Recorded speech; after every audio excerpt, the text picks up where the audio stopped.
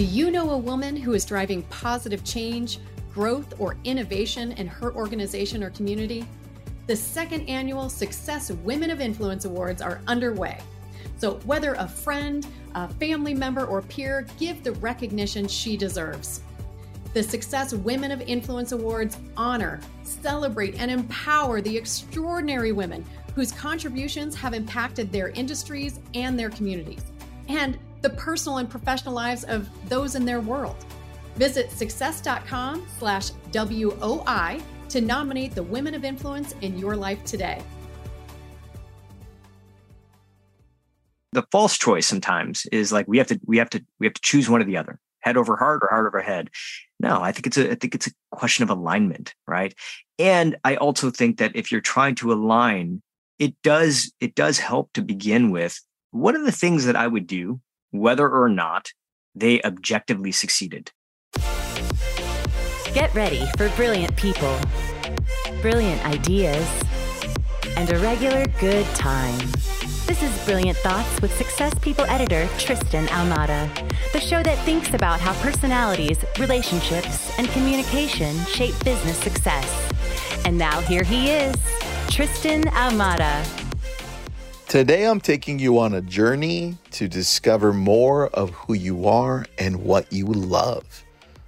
We're going to talk to Suneel Gupta, author of the book Everyday Dharma. Go pick that one up, where we talk about the essence of being you and how you need to show up for yourself daily by doing things that you love, that you know you should be doing. Like if it's writing, then you get to writing. If it's walking, running, playing video games, what is it?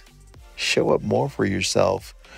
Suneel Gupta is a great storyteller. In fact, he also co-founded and served as the CEO of Rise, and he's also led and lectured on entrepreneurship at the University of Michigan and been named a visiting scholar at Harvard University. He holds an MBA from Kellogg School of Management and a law degree from Northwestern Law School. So get ready for Suneel Gupta. Welcome back to Brilliant Thoughts, Success Magazine podcast. And today I've got Suneel Gupta. What's up, man? How are you? Tristan, it's good to be here. Thanks for having me on. Dude, you've got another book out, and I'm not completely done with it yet, but very impressed. I love the idea behind this. You tell me, when did you start formulating this idea for this book? Yeah. Well, the book is on the concept of Dharma, right? And Dharma is our inner calling. It's what my grandfather described to me many, many years ago as your essence. It's this thing that is calling out, that wants to be expressed. And yet there are a lot of us that never get a chance to express that. And when we're expressing that essence, we come alive in a brand new way, right? We feel creative, we feel energized. And when we're not, we feel depleted, we feel exhausted. So I had been taught Dharma as a kid, literally on my grandfather's porch in New Delhi. The concepts behind it, what it really means. But, as an Indian American growing up in the United States, I kind of forgot about a lot of this stuff until I was burnt out, until I was exhausted. And I started really searching for, how do I make sense of everything that's happening right now? That's when I came back to this philosophy. Dude, I remember, I didn't finish the book, but I did scan through it. And that just kind of, now you're giving me hints of that section where you're talking about letting go and taking charge. Is that where it came from? Where you're like, dude, I'm burning out. Yeah. I mean, look, I think, letting go and taking charge is kind of like, I think the sort of almost opposites that I have felt pulled in pretty much my entire life. And when I would go to temple, or I would study Eastern philosophy the way that I was taught as a kid, letting go is a big part of that, right? How do we let go?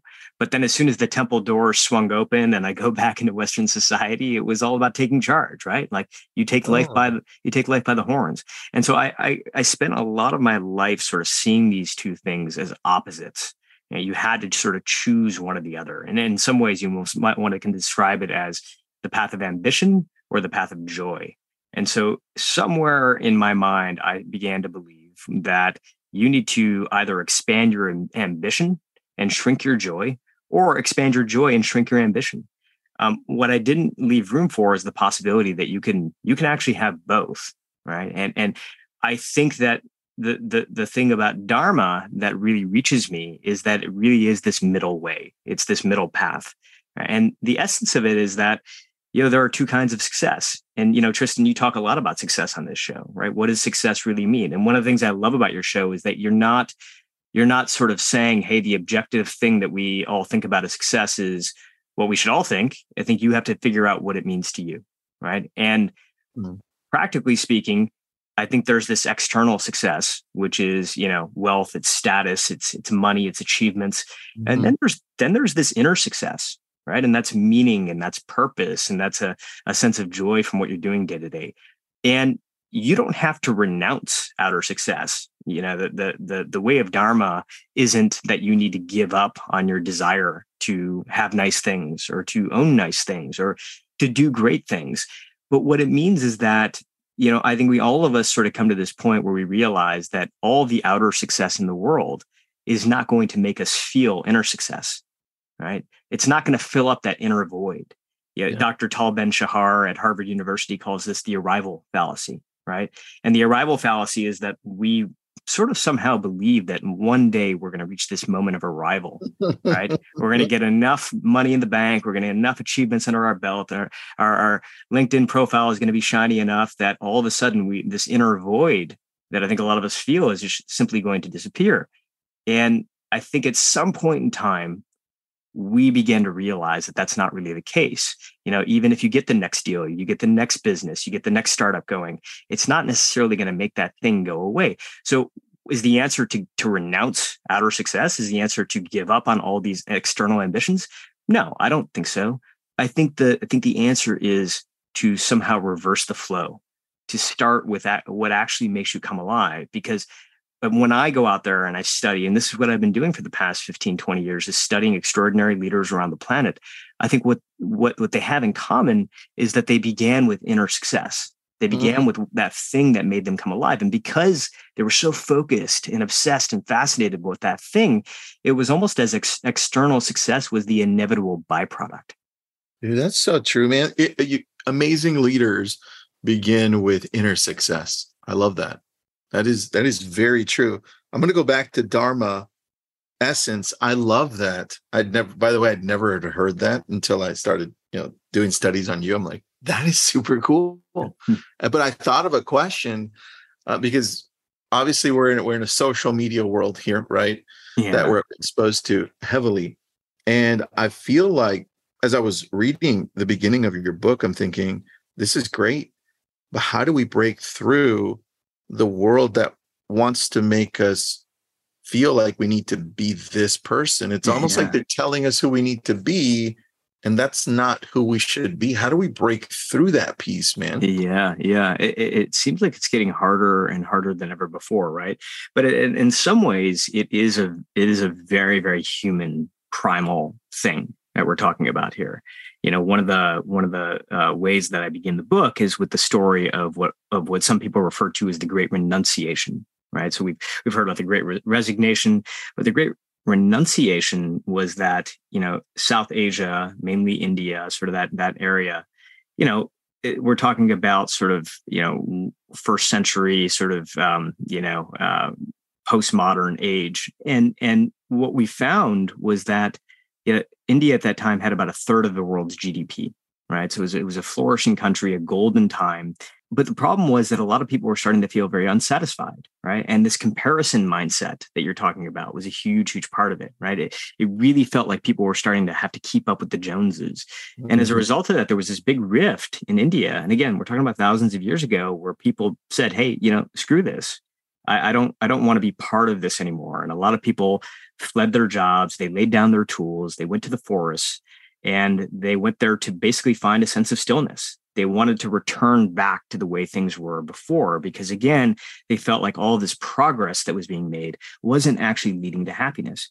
But while they were sitting there in the forest, what they kind of realized is like, gosh, I actually miss the world of creativity. Right? I miss the world of work. I don't miss the grind necessarily. I don't miss the comparison or feeling bad, but I miss putting things into the world.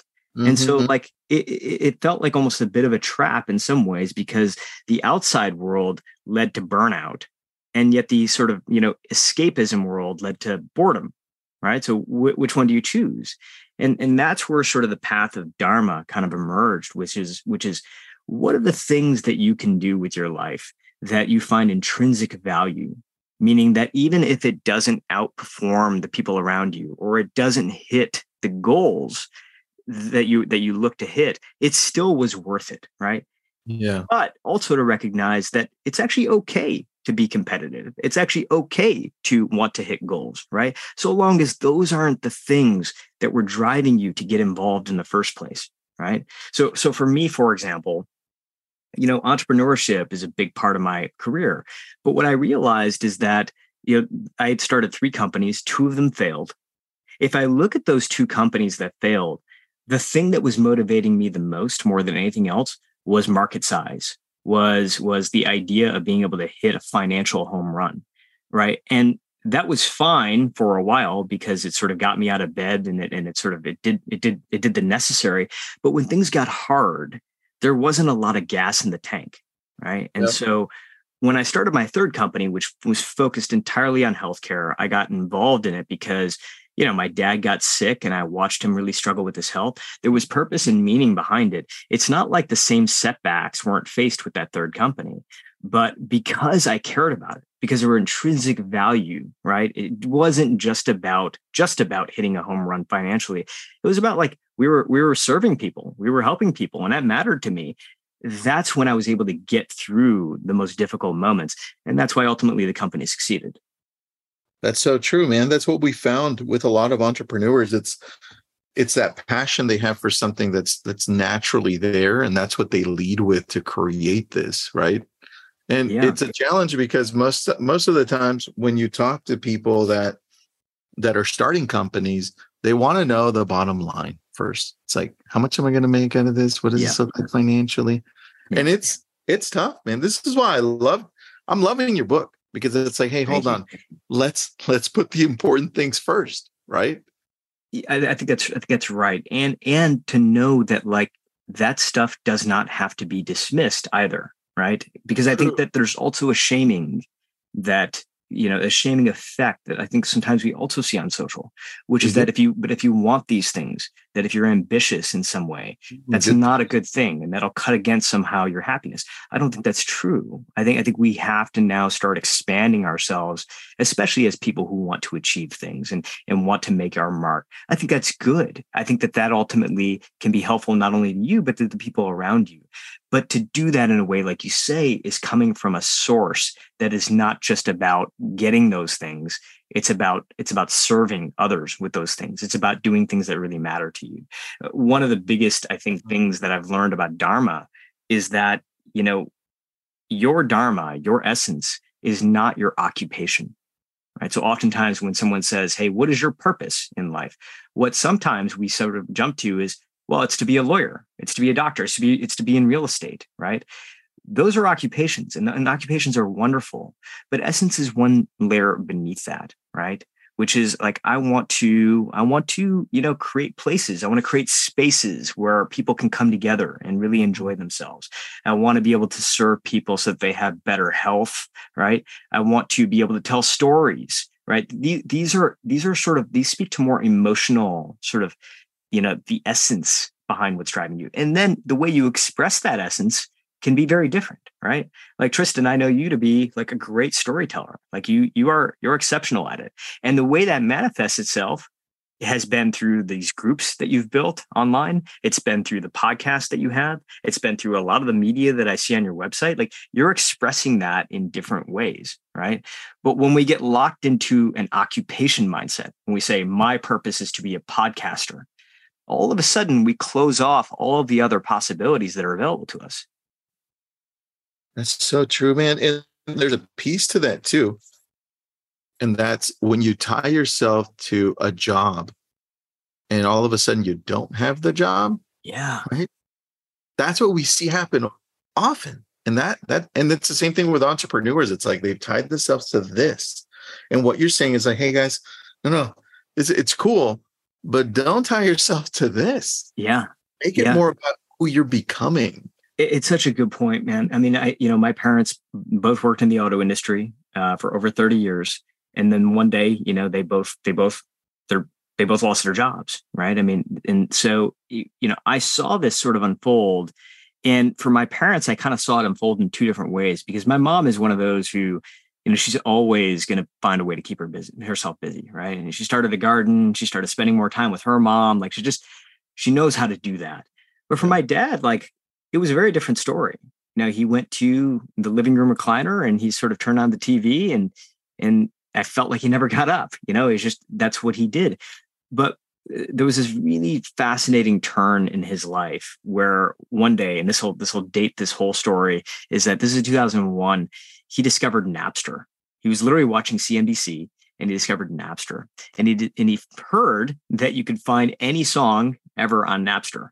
And so he goes on to like his AOL, or those AOL modems, and he like goes to Napster and he starts finding all these Indian songs that he loved as a kid, songs he used to listen to in New Delhi. And like all of a sudden he realizes that next to each of these tracks is also the karaoke version of these tracks. Oh, wow. So he burns them onto a CD, right?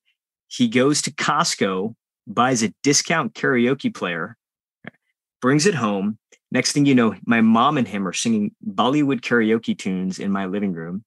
He begins to invite his friends over, to all of a sudden now every Friday night turns into this Bollywood bash at the Gupta's 3-bedroom home in Metro Detroit. Wow. And that became his thing. He became like karaoke coordinator for people who were facing a somewhat difficult time in Detroit in the early 2000s, right? It gave them a sense of purpose. It gave them a sense of joy and community and even identity. And, for me, it was always confusing because I was like, wow, he went from engineer to karaoke coordinator, right? Like what? Those are two very, very different things, right?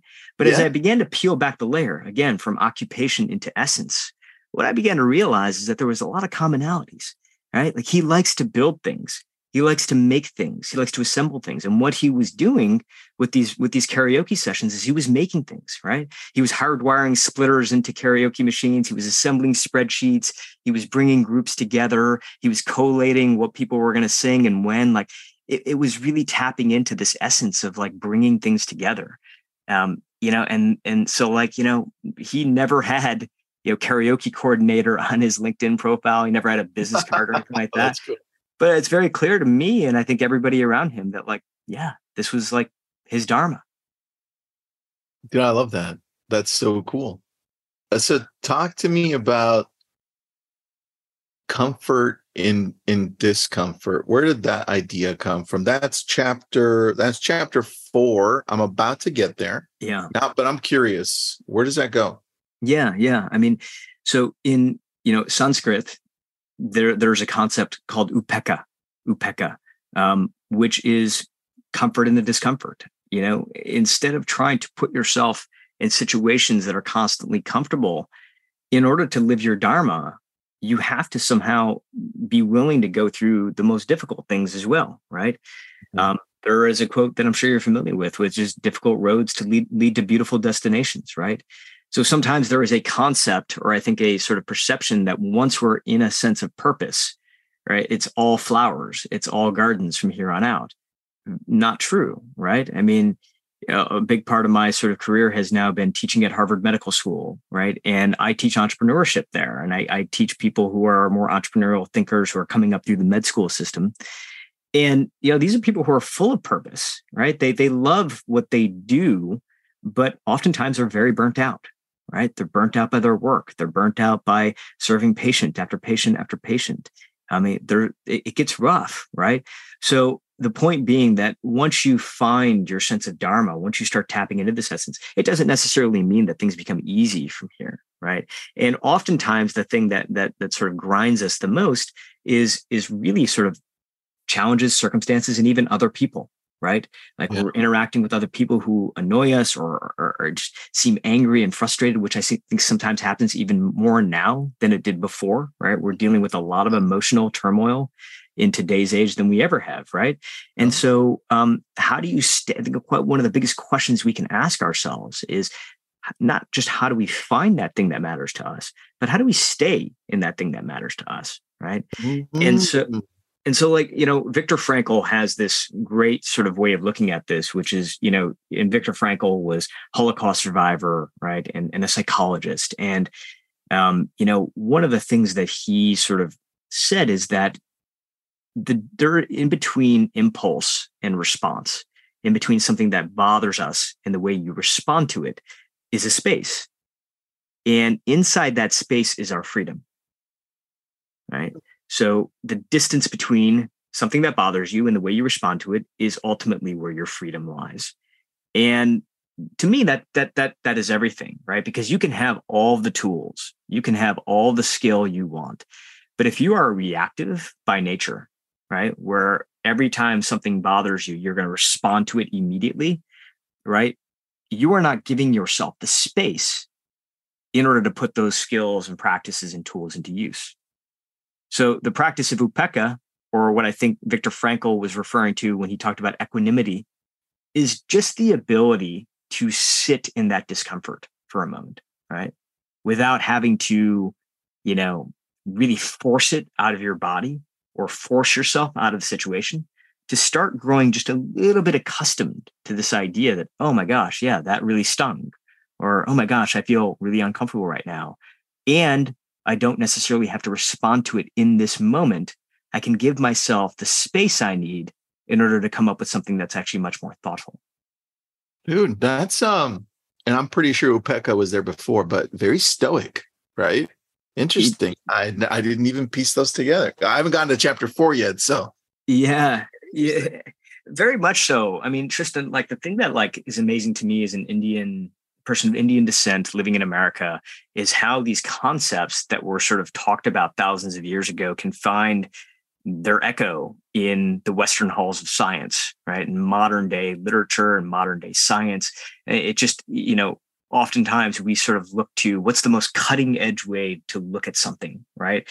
Mm-hmm. When oftentimes there's just so much wisdom that we have sort of left behind, because ultimately it's dealing with the same emotion, right? It's dealing with the same primal sense of wanting meaning. The thing I love about Frankl's work is that like what Frankl was making a case for before he died was that there used to be a point in time, and it was our parents, our grandparents that often thought about money as a path to meaning, right? If you have enough money in your life, you're going to be able to create enough meaning. What Frankl was saying is that as he was starting to survey young people, and this was in the 70s, what he was beginning to realize is that had flipped, that had reversed. People cared not about, it's not that they didn't care about money, but meaning was the thing that they cared about the most, right? And in some ways, like that trend has continued. Like you look at Gen Z right now, I think they're asking the tough questions, right? They're asking the questions that maybe even you and I didn't ask as much, right? Early in our career, which is like, well, why? Why am I doing something? Why do I need to do this work? Or why is it that this matters to me on a personal level, right? Whereas I think like for a lot of our parents and maybe some of us, it was like, just shut up and do your job, right? and the reality is like, I actually think they're onto something. Yeah. And the reason that I think they're onto something is like, just put yourself in the shoes of somebody who's coming out of school right now. It's like, look, people are living longer. A lot of the social safety nets like Social Security and even healthcare are not to be taken for granted. We don't know if they're going to be there, which means that there is almost an inevitable force that's showing that we're going to have to work much, much longer, many more years, right, before we can sort of quote unquote retire or sort of hang it up. And so if you're going to be working for potentially 60, 70 years, asking why does that matter to me on a personal level, I think is a very, very fair question. And if you're not feeling that, right, being able to say, hey, let me continue my search, I think is a very fair request too. Dude, that question changes the way that our future workforce works too. For sure. That's a very powerful question. I never thought of it. And you think about sort of the way that AI and everything else is shaping things, it does sometimes feel like we're kind of really pulling in two different directions, And I think coming to a point where we're starting to have an identity crisis around it, right, at both an individual and a societal level, because I think society right now is so focused on the future of work, right? And we think about the future of work as productivity, as speed, right, as net gains. But I think there's another body of yearning here, and that is the future of worth, right? And the future of worth is purpose. It's meaning. It's like, why does it matter to me, right? So like the other day, I have two kids. I have an 11-year-old and a 6-year-old, and they're on summer vacation right now. And I really wanted to take them to the beach. And I had a day of writing ahead of me. There was an article I really wanted to get out. And so for the first time, Tristan, I used ChatGPT. I was like, oh man, I really want to I need to be more like efficient here. So I plugged a bunch of parameters into ChatGPT. Here's the type of article I want to write and all that. And it spits out something. And I'm like, wow, I don't want to admit this as a writer, but like, this is not bad. And so it's passable. So I save it onto my hard drive. I take my kids to the beach. And all day I was like, wow, I felt like I really got away with something, right? I felt like I had almost cheated the system. But there was another feeling, and that was a feeling of like just unfulfillment, right? Like I didn't feel fulfilled by the day because I hadn't actually expressed who I am. I hadn't expressed my work, right? Like for me, yeah, it would be great if my books are bestsellers. It'd be great if like they make a lot of money. But at the end of the day, I'm doing this because if I didn't, I wouldn't feel a sense of purpose. Yeah. And plugging a bunch of stuff into ChatGPT and having it spit out a result, it's not going to scratch that itch. And so I think I can't imagine that I'm the only one who feels this way. I know so many people do, right? Which is like this polar opposite pole sometimes that we feel between wanting to be productive, but at the same time also wanting to have a sense of purpose, right? And I think that's where we are right now, where I think really each of us is starting to have to make like an individual choice about what matters most. Are you ready to supercharge your life and get access to more opportunities than you've ever dreamed of? Then join me, James Whitaker, in the Win the Day Accelerator. Presented by Success, this entire 8-part program has been created to help you activate your winning life once and for all. You'll gain clarity on your goals and purpose. You'll learn how to quickly overcome challenges, and you'll get proven tips and frameworks that will deliver you big results fast in all areas of your life.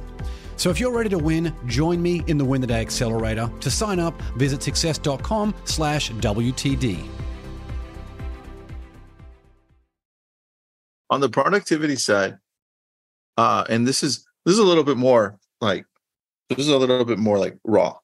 Yeah. But on the productivity side, I think what we miss to talk about, not you, but in general, is that feeling like we need approval, the feeling like we want to be like, dude, we want to be liked. Like we don't post stuff on social so nobody likes it, right? Yeah. We want to be bestsellers. Like I want to be a bestseller. Yeah. So there's that struggle there. And I think like sometimes, and I know you and I see this, when people put out stuff that they didn't write, right? That they just kind of piece together, like you just said, and then it blows up and you're like, what? Yeah. Right? Yeah. It's like now I second guess my purpose, my meaning. Like, and then that's where I struggle with going back to Dharma, like essence. It's like, and then it gets convoluted. And then I'm like all Katie, and I'm like, what the hell do I do? So that's like a real struggle. Right? Yeah. Well, okay. So here's a question I have for you. Because I think this is really rich material for us. You have had a lot of success in your life, right? I mean, just look at where you are right now. Look at what you've built. When you started to feel some of the financial success in your life, how did that change you? What did that do to kind of your overall level of happiness? It didn't change my happiness much. It just allowed me to do more of what I wanted to do, which was interesting.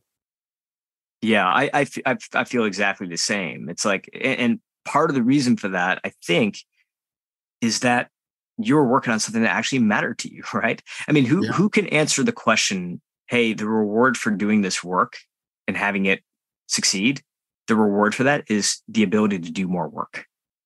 Right? That's funny. That's good. That when you're in that loop, when you're in that cycle, you're in the opposite of like a negative spiral, right? You're in an upward, uplifting, that's an engine that just continues to spin and spin and spin. You and I both live in Los Angeles, right? And I've always been amazed by like the sort of acting, right? People who want to be actors. What is the reward oftentimes for them in order to like feel like they won is they get more gigs, they get more work, right? And I think that like, again, there's nothing wrong with all the positive benefits and rewards that come along with it. The money, the fame, there's nothing wrong with any of that.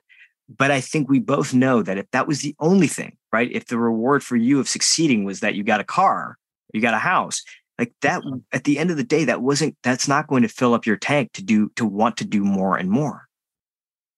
I see what you're saying. And yeah, I see it clearer when you're saying, hey, the generation that we came from, so our parents, when you indicated money created a path to meaning, I totally see that now. Like, yeah, I grew up and it's like, that was like what made my parents happy. It's like, this is why they chose, you need to do this. You need to do this to grow up because we know that money is going to give you that meaning. Yeah. And now it's changing. And you're telling me that I got this here, that worth and work, they're not diametrically opposed. You can actually do both, but there's a better way of doing it.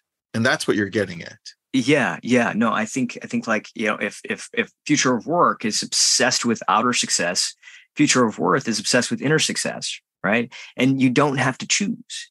It's not a question of choice. It's a question of alignment. Right? How do you align the two? I mean, if we were talking about it at a more spiritual level, I think we're talking about head and heart, right? How do we align the two?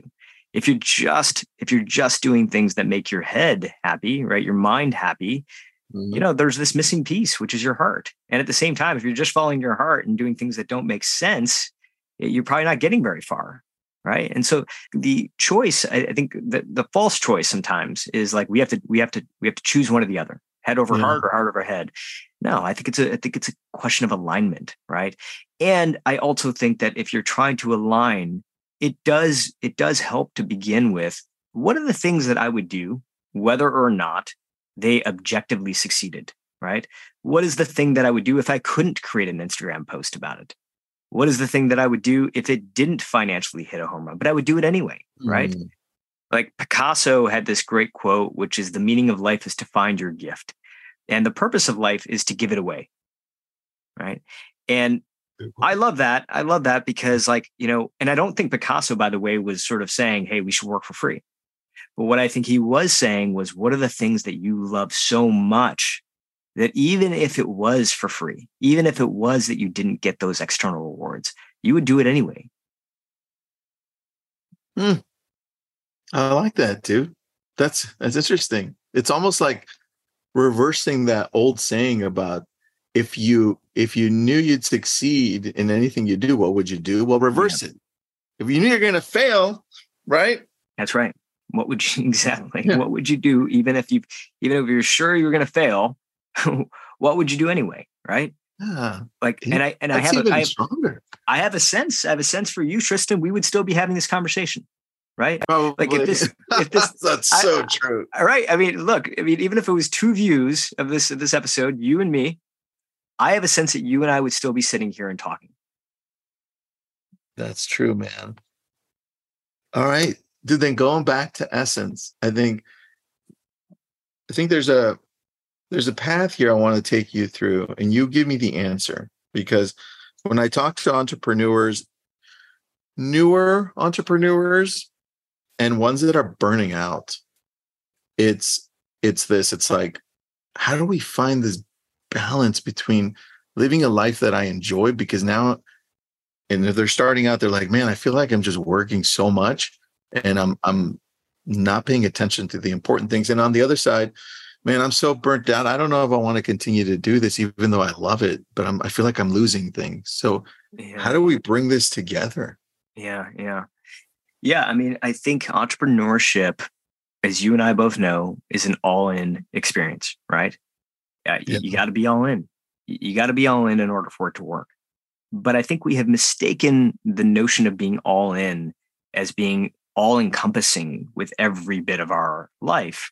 And I don't think that's true either. You know, grit and hustle are wonderful tools, right? We need them in order to, I think, do hard things. There's no doubt about that.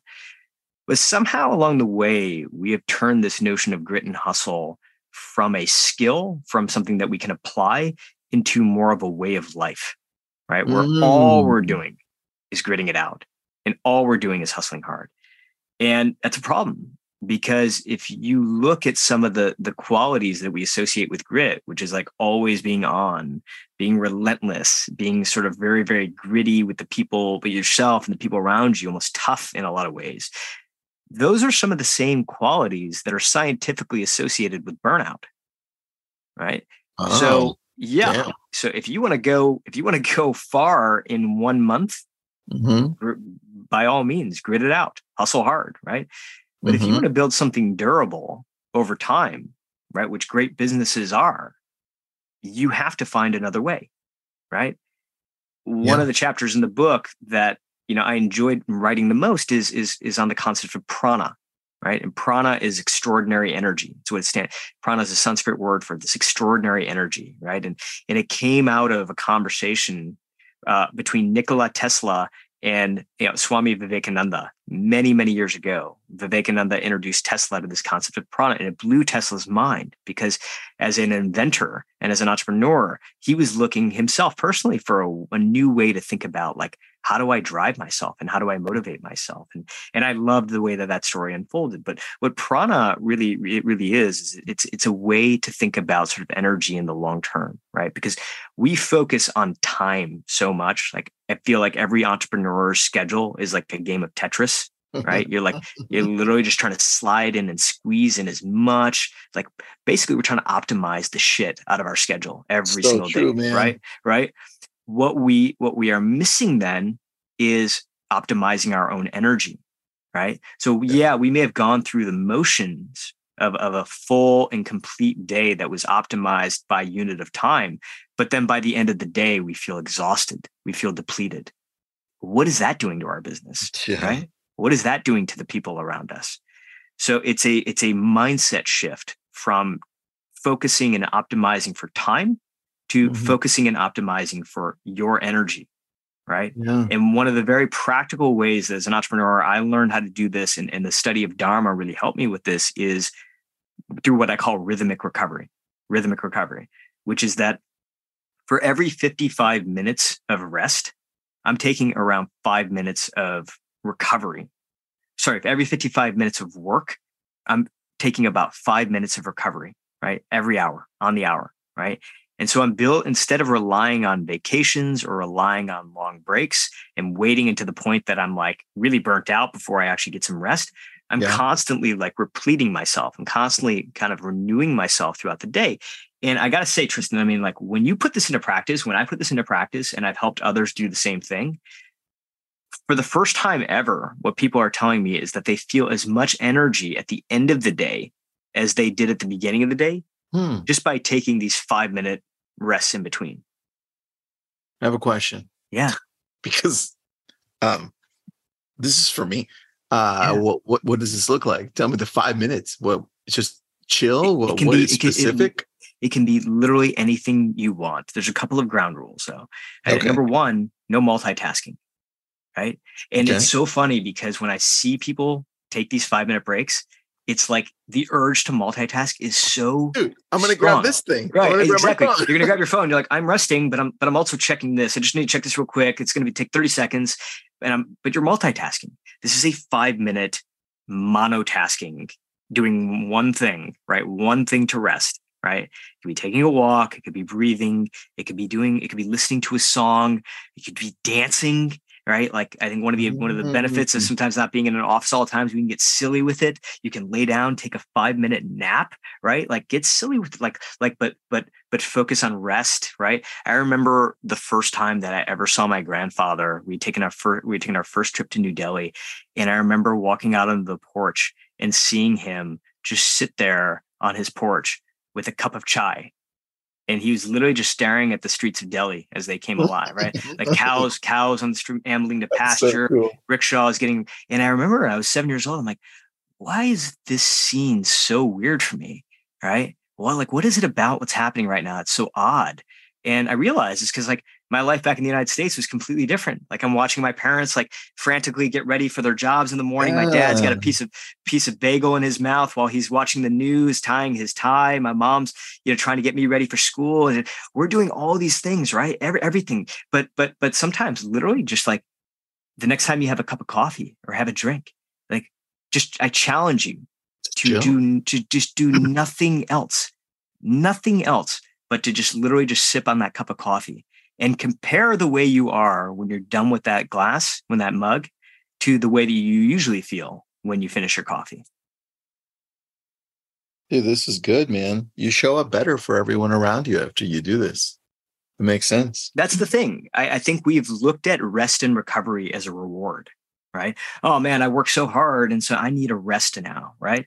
What if you were to flip that and you stop thinking about it as a reward for what you've just done, and more about a preparation for what you're about to do? That seems to come from our schools and just our work. It's like, I feel like, oh, you did such a great job at school. It's like, oh, now you can go and play, or now you can go and do your recess or whatever. Same thing at work. Yeah. It's interesting, man. I really love this approach on energy. I think that's really good. And I enjoyed that chapter because that was the last chapter I read before I went into the chapter 4. I'm almost there. So. No, I think it's so opposite sometimes of the way we've been trained, like you say, and it gets conditioned early. A lot of this stuff, by the way, gets conditioned early, right? Yeah. Like an occupation mindset, thinking about what you want. What were you asked when you were a kid? What do you want to do? Right? They weren't asking for anything other than an occupation as an answer for that, right? It was, I want to be a doctor, I want to be a lawyer, I want to be a firefighter. If you said, hey, like, I want to make people feel good, you would have gotten strange looks, right? Yeah, you would have. Right. But it just shows you how early we get conditioned into some of these things. I think a lot of what Dharma is sort of deconditioning us a little bit. It's not necessarily about, having to build these new skills, right? But it's more about sort of, in some ways, stripping away the things that are no longer serving us. That's interesting, dude. I think, hearing this out, you're so right about it being an occupation-centric world, because when we go to parties, get-togethers, anything, the first question that seems to come out of people's mouths is, what do you do for a living? It's not, not like, it's just that, right? It's interesting. Huh. Totally. And then when you ask people, oh, you met somebody? Oh, what do they do? Yeah, it's the first thing that people ask. Yes. It's interesting. Huh. Yeah. Very interesting. Yeah. It's so ingrained in us. I feel like we do need to take a break and be like, okay, let's start to rewire ourselves to start thinking differently. And then going back to your Gen Z question, why do we even do what we do? It's like, wait a second here. Yeah. Right? This is good, man. I like this. Yeah. I think another way to say what we're saying here is that, like, we have sort of been conditioned to believe that what you do is who you are. Yeah. Not true. Right? I think we can all agree that's not true. Yeah. You are something else, right? Now, that doesn't mean that you hang up your job or you stop working or you stop caring. Like, I think that, like, there's a lot of people that I talk to in Gen Z right now that are lost, that are looking for, what are they going to do next? And I don't think any of them, for any of the ones that I've been working with, are saying, I want to just stop working altogether. Right. Like, I want to stop doing anything. I think that they're looking for things that have meaning. And I think that there's the realization that, like, what they do is not who they are. Dharma is not what you do. It's how who you are gets expressed through what you do. And so it's really sort of, I think, taking in some ways this deeper level look at yourself of what were these things that actually make you come alive, and how are those things being expressed. And look, for a lot of us, that it's not going to require that big a life change to start living in your Dharma. It's not like all of a sudden you have to quit your job and go become a painter in Florence, right? For a lot of us, we're actually in jobs right now that would allow us to express our Dharma. It's just the way that we're showing up is not there, right? It's like I've worked with people who are, what I think are exceptional storytellers, and they work in jobs like being a lawyer and being an accountant. And part of the work that we are doing together is actually finding ways for them to bring that essence out a little bit more. For a trial lawyer, it could be a little bit more storytelling to the jury, right? Even for an accountant trying to convince a client of a way of approaching their finances, there's a less mind, more heart way of approaching that type of work. And so you don't have to necessarily quit your job wholesale in order to live, more of what is your essence. You can start to bring the essence more into where your duty lies today.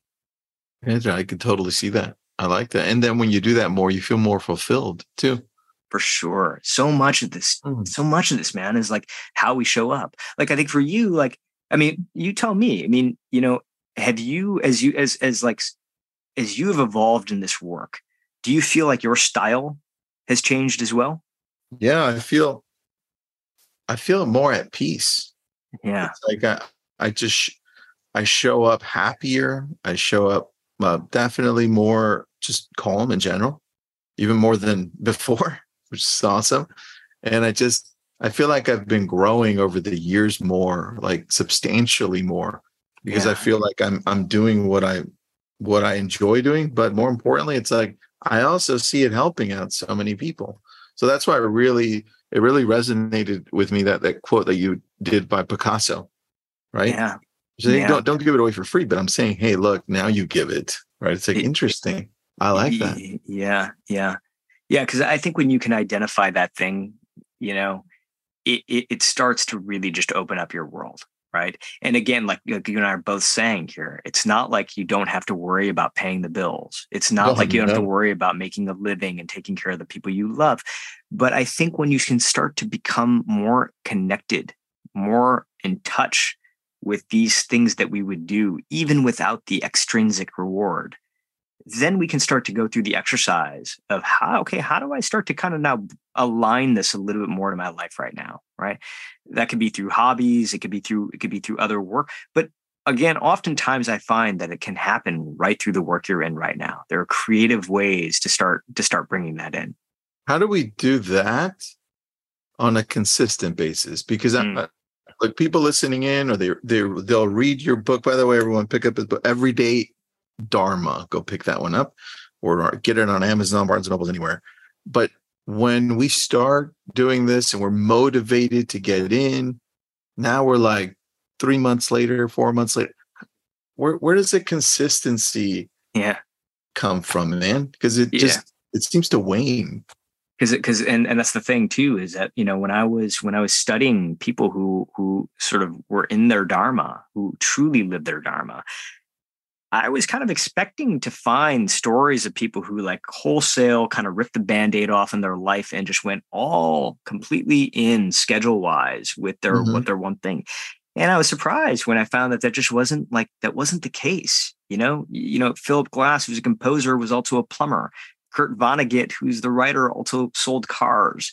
I talk a lot about, people who were writers who decided that like they were going to start writing part-time. The thing is that we sometimes confuse being fully scheduled with being full-hearted. And those are two different things, right? I mean, what I find to be really, really important is I look at Dharma a lot like love. Right? Dharma is your loved one. This essence inside of you is something that you love. And look, I love my wife so much. I don't spend every minute of every day with her. That would drive her insane, right? Yeah. What she and I have a discipline of is making sure that every morning before the kids get up, we're going to have a little bit of connected time. Sometimes that's little 5 minutes. Sometimes we do get a chance to sit down, have a cup of coffee together, and really enjoy each other's company for a good half hour or so. But we know that no matter what, no matter even if date night doesn't happen this week, we're going to end up having that touchstone every day, right? And that rhythm is so important for our love, for our relationship. And I see your relationship with your essence and your purpose exactly the same way, right? Which is not like you have this like lay in bed together all day type of love affair. It can literally be that you have these connected moments, but you prioritize them. You make sure that no matter what, every day in some way, you have connected with your essence, with your purpose, and you have told it how much you love it. And the way that you do that is through some form of expression, right? It could be, if you like to write, it could be writing one line. If you are somebody who loves computer programming, it could be just spending 5 minutes learning a little bit more about the language, right, that you're studying. But it's making sure that you're treating it with the same rhythm and consistency that you would with somebody that you love. Dude, that's a great explanation, man. That was really well said. I like that. It clarified it a lot more now in all verticals. It doesn't even matter. It's like that. That's so key. I think we overthink it. Well, I certainly was overthinking it. And then you just simplified it for me. It's like, oh, if I like writing, then I guess I better show up and write, right? It makes so much sense.